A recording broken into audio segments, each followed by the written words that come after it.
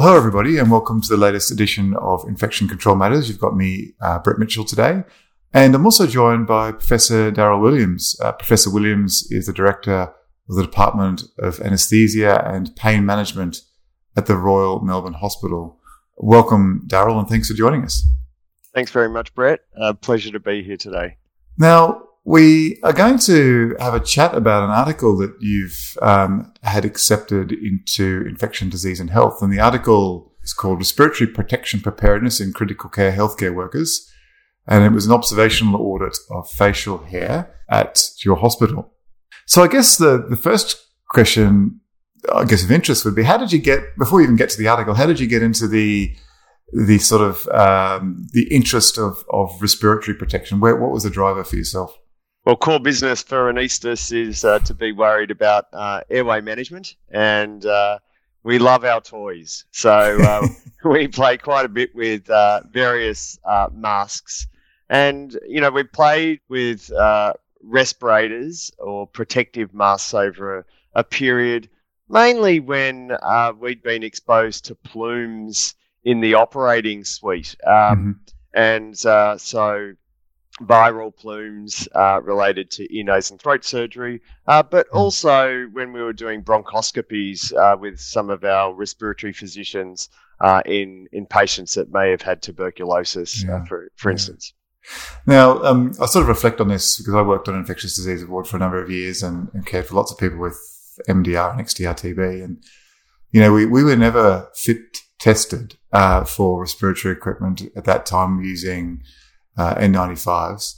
And I guess going back in time a little bit before pre-COVID, was it a similar thing for yourself in your discipline in terms of, that example you used about perhaps performing bronchoscopy on someone who had suspected or confirmed pulmonary TB? How aware were you as a profession at the time about these types of things? Were you acutely aware of it, or was it something that's developed in more recent times? Yeah, well, everyone got acutely aware with the COVID-19 pandemic. There's no doubt about that.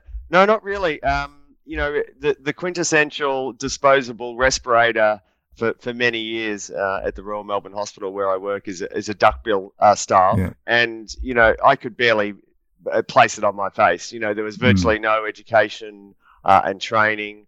All I knew was that it was incredibly tight-fitting and difficult to breathe through, and my test at that time, which was my user seal check, was just to see whether there was any collapsibility of the respirator. And that's about as much as I knew, and that it was hopefully providing some respiratory protection from airborne hazards. Yes. Actually, it's similar for myself. After, in more recent times, I was fit tested a few years ago, but it sort of dawned on me, I was always wearing that duckbill style mask, and it was the first one I got fit tested on. Luckily, I passed. I mean, no, not necessarily representative of what was happening retrospectively with my facial fit, but I sort of hoped I would, because I thought all those years of wearing it and didn't have a fit test.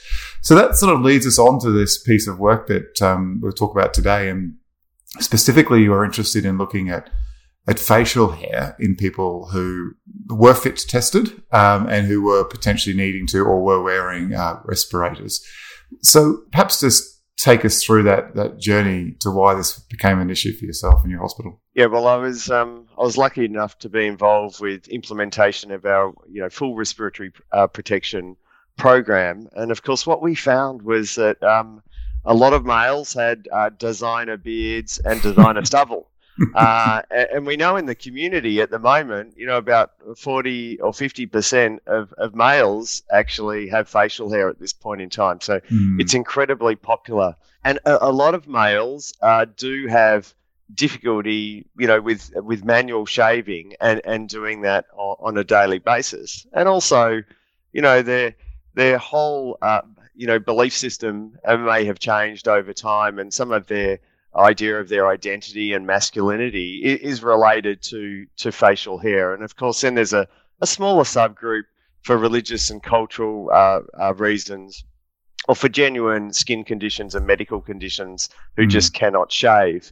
And so, we went through a journey of cajoling people along to try and shave, explain the importance of the fact that respirators that are tight-fitting do leak with facial hair, and there is very good evidence around that, and that's because the sort of shaft of a facial hair is about 100 microns in diameter, and the biohazards that we are looking at, whether they be bacteria or viruses, are either a few micron to submicron.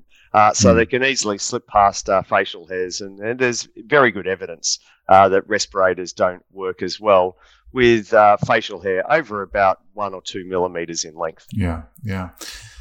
And on that topic of sort of current trends and male facial hair, you're absolutely right. I think you've only got to walk down the street or go to your local bar to see that sort of look.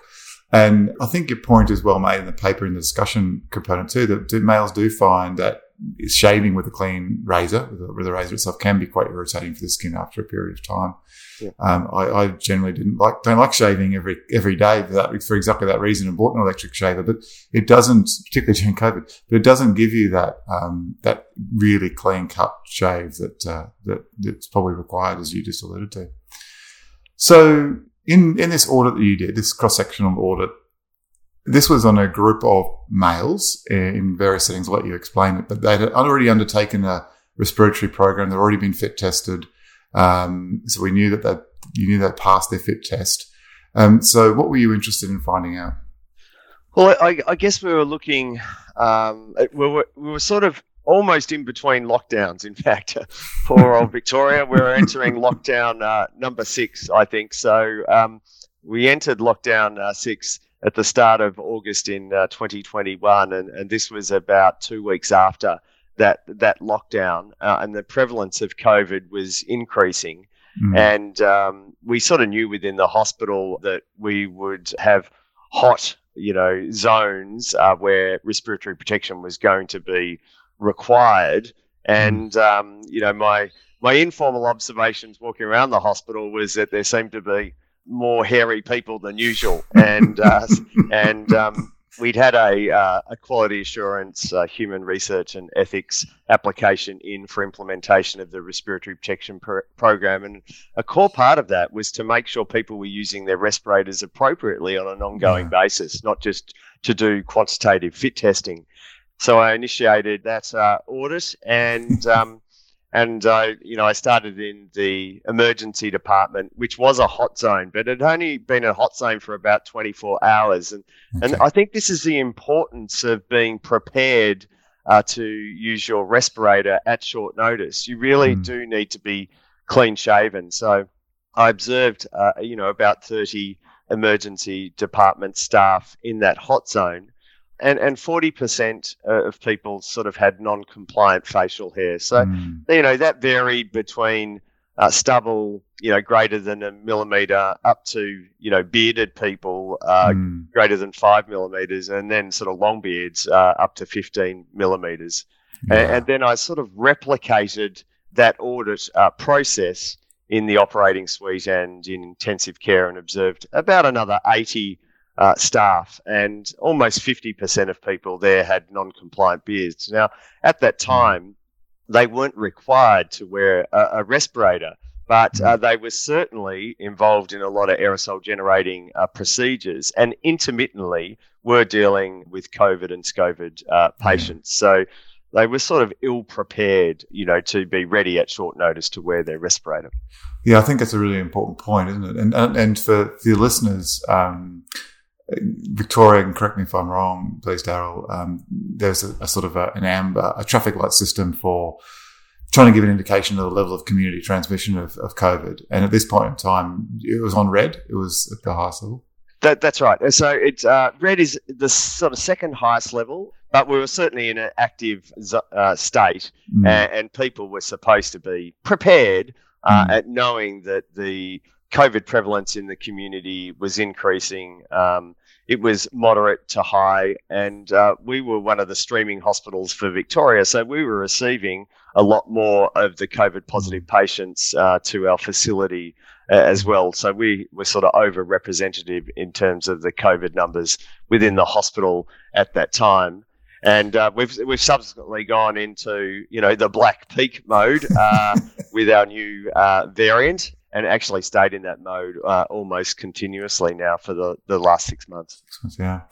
So just in terms of like the communication and messaging, thinking about those traffic light systems and the communication to staff, is it linked? So is there reasonable communication that says, okay, this is red, this is what this means at the current space or place in time? I guess my question is, do we need to do more around that communication for staff? You need to be more prepared given the current circumstance, or do you think it's a psychological behavioural thing that we need to really start to address through an education program? Yeah, I think it has to be a multifaceted approach. People are incredibly fatigued during the COVID pandemic, and there are a lot of people who are still psychologically distressed. Respirators weren't readily available initially.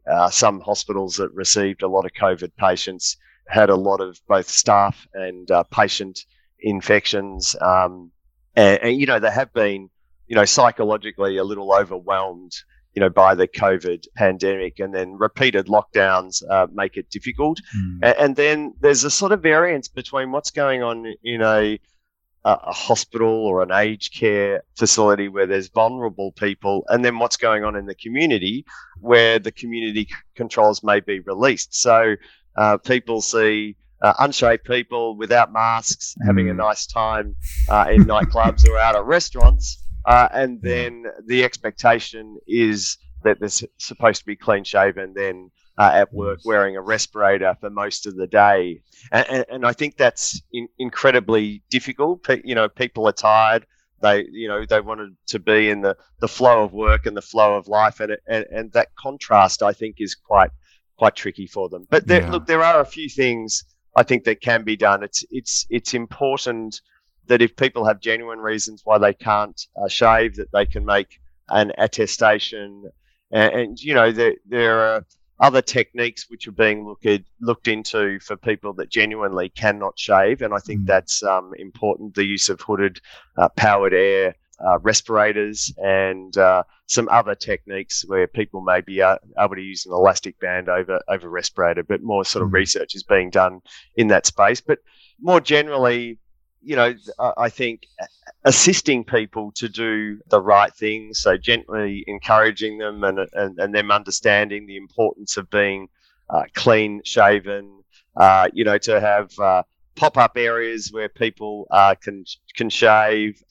We know that if you place water and some soap on a beard, and that's on for, or even light stubble for about 2 to 3 minutes, that does decrease the stiffness of the hair shaft by about 30 to 50%, and it makes it much easier then to shave, and you're much less likely to cause any mechanical deformation of the follicle and then get irritation. So, knowing that is quite important. Sometimes you just need to slow down and take your time. Yeah. And of course, mechanical shavers, which do stretch the follicle and cause some irritation. Whereas if you've got an electric shaver, it has a sort of more scissor action and cuts the shaft and causes less irritation. So there's about a 50% reduction in irritation with an electric shaver as opposed to a manual shaver. So knowing some of these things, I think, can allow people to do the right thing on a recurrent basis. Yeah, that's a really good point. Actually, it's and I think this area, along with many areas. I mean, I've been working in sort of infectious disease, infection control for some time, and I've always called out the fact that we have a paucity of good investment in research and understanding about some of these things. And this is a classic example, and we were caught short. And we're still learning a lot about all these types of things, and lots more that we do need to do in this space to be able to make things work better for people and protect healthcare workers doing their job. We haven't touched, of course, on the legal obligations, and that does vary across the world, but certainly in Australia there are quite clear workplace health and safety legislation. Varies somewhat between jurisdictions, but there are requirements, of course, for employers to take reasonable steps to protect their employees too. So I guess all those things need to be thrown in the mix as well, don't they? Yeah, that's exactly right. So both the employer and the employee has responsibilities to be doing the right things as far as practicable. Yep. Now, just out of interest, with these results, and the audit, did you feed that back to staff and if or management, and if so, how was that received, and did it change anything? Yeah, well, it's still very difficult to change behaviours. Certainly, at the time of quantitative fit testing, we do insist on people being clean shaven. So we're fairly adamant about that, and that's also a really good time to impart information. And sometimes we will demonstrate a leak, but the international requirements are that quantitative fit testing or qualitative fit testing needs to be done clean shaven, so there's no hair follicles between the respirator interface and the skin. But yes, no, we've certainly fed that back to all the critical care areas, and certainly people were more clean shaven for a couple of weeks after that time period. But it's very difficult to sustain the change. And as I said, we're well out of lockdowns now here in Victoria, and the community behaviour is quite different to the hospital-based behaviour, and so that brings its own challenges, because when people are off for a few days, they're not clean shaven, and as I said, they're fully unmasked and enjoying themselves out in the community, and then they have to be ready to perform, back at the coalface. Yeah.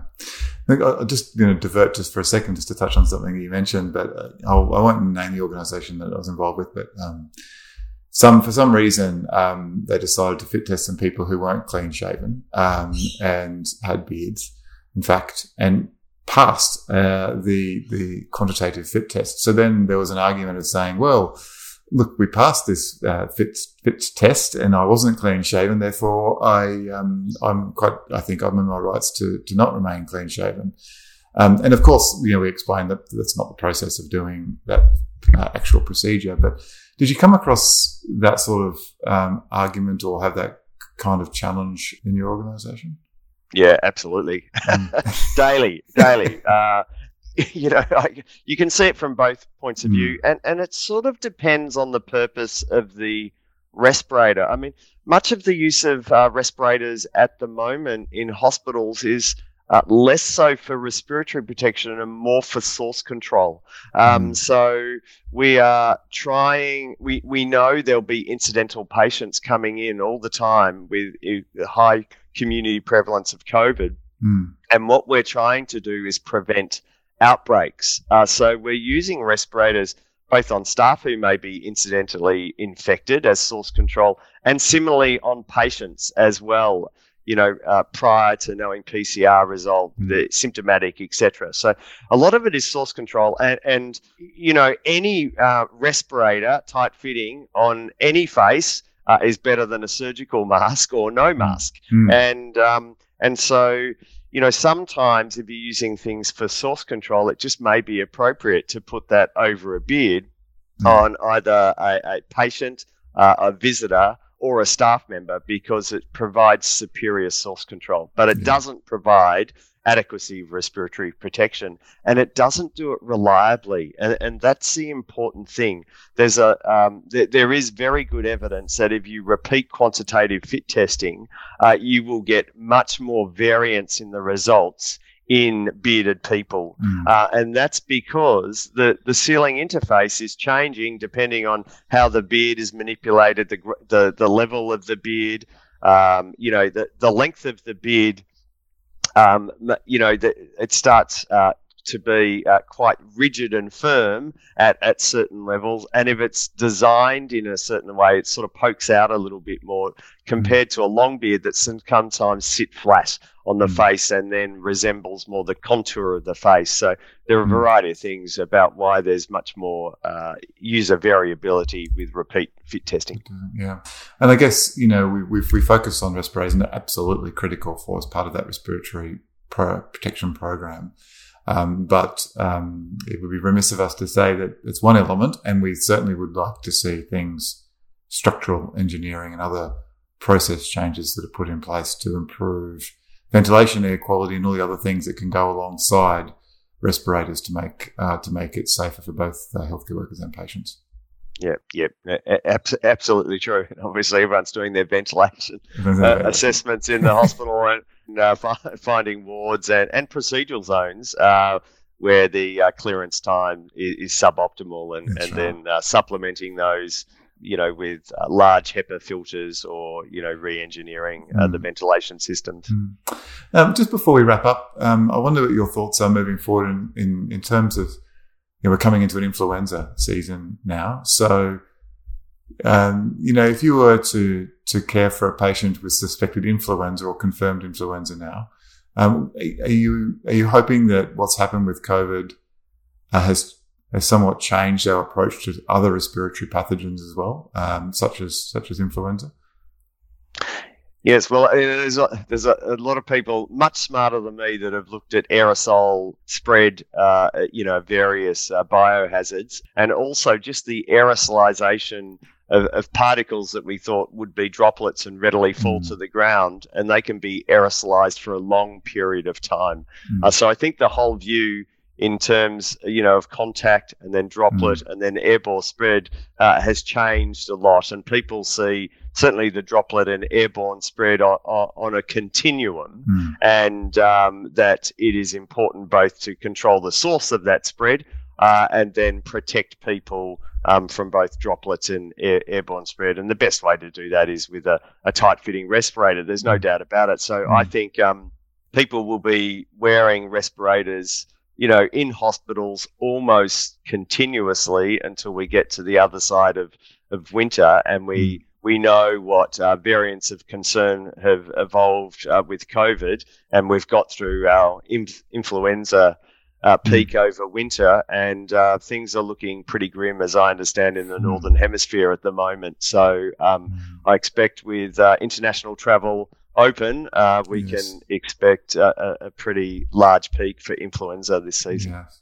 And for those listeners, we've touched on this topic and with Holly Seal recently, talking about vaccine hesitancy and what impact that might have with the upcoming influenza season as well, and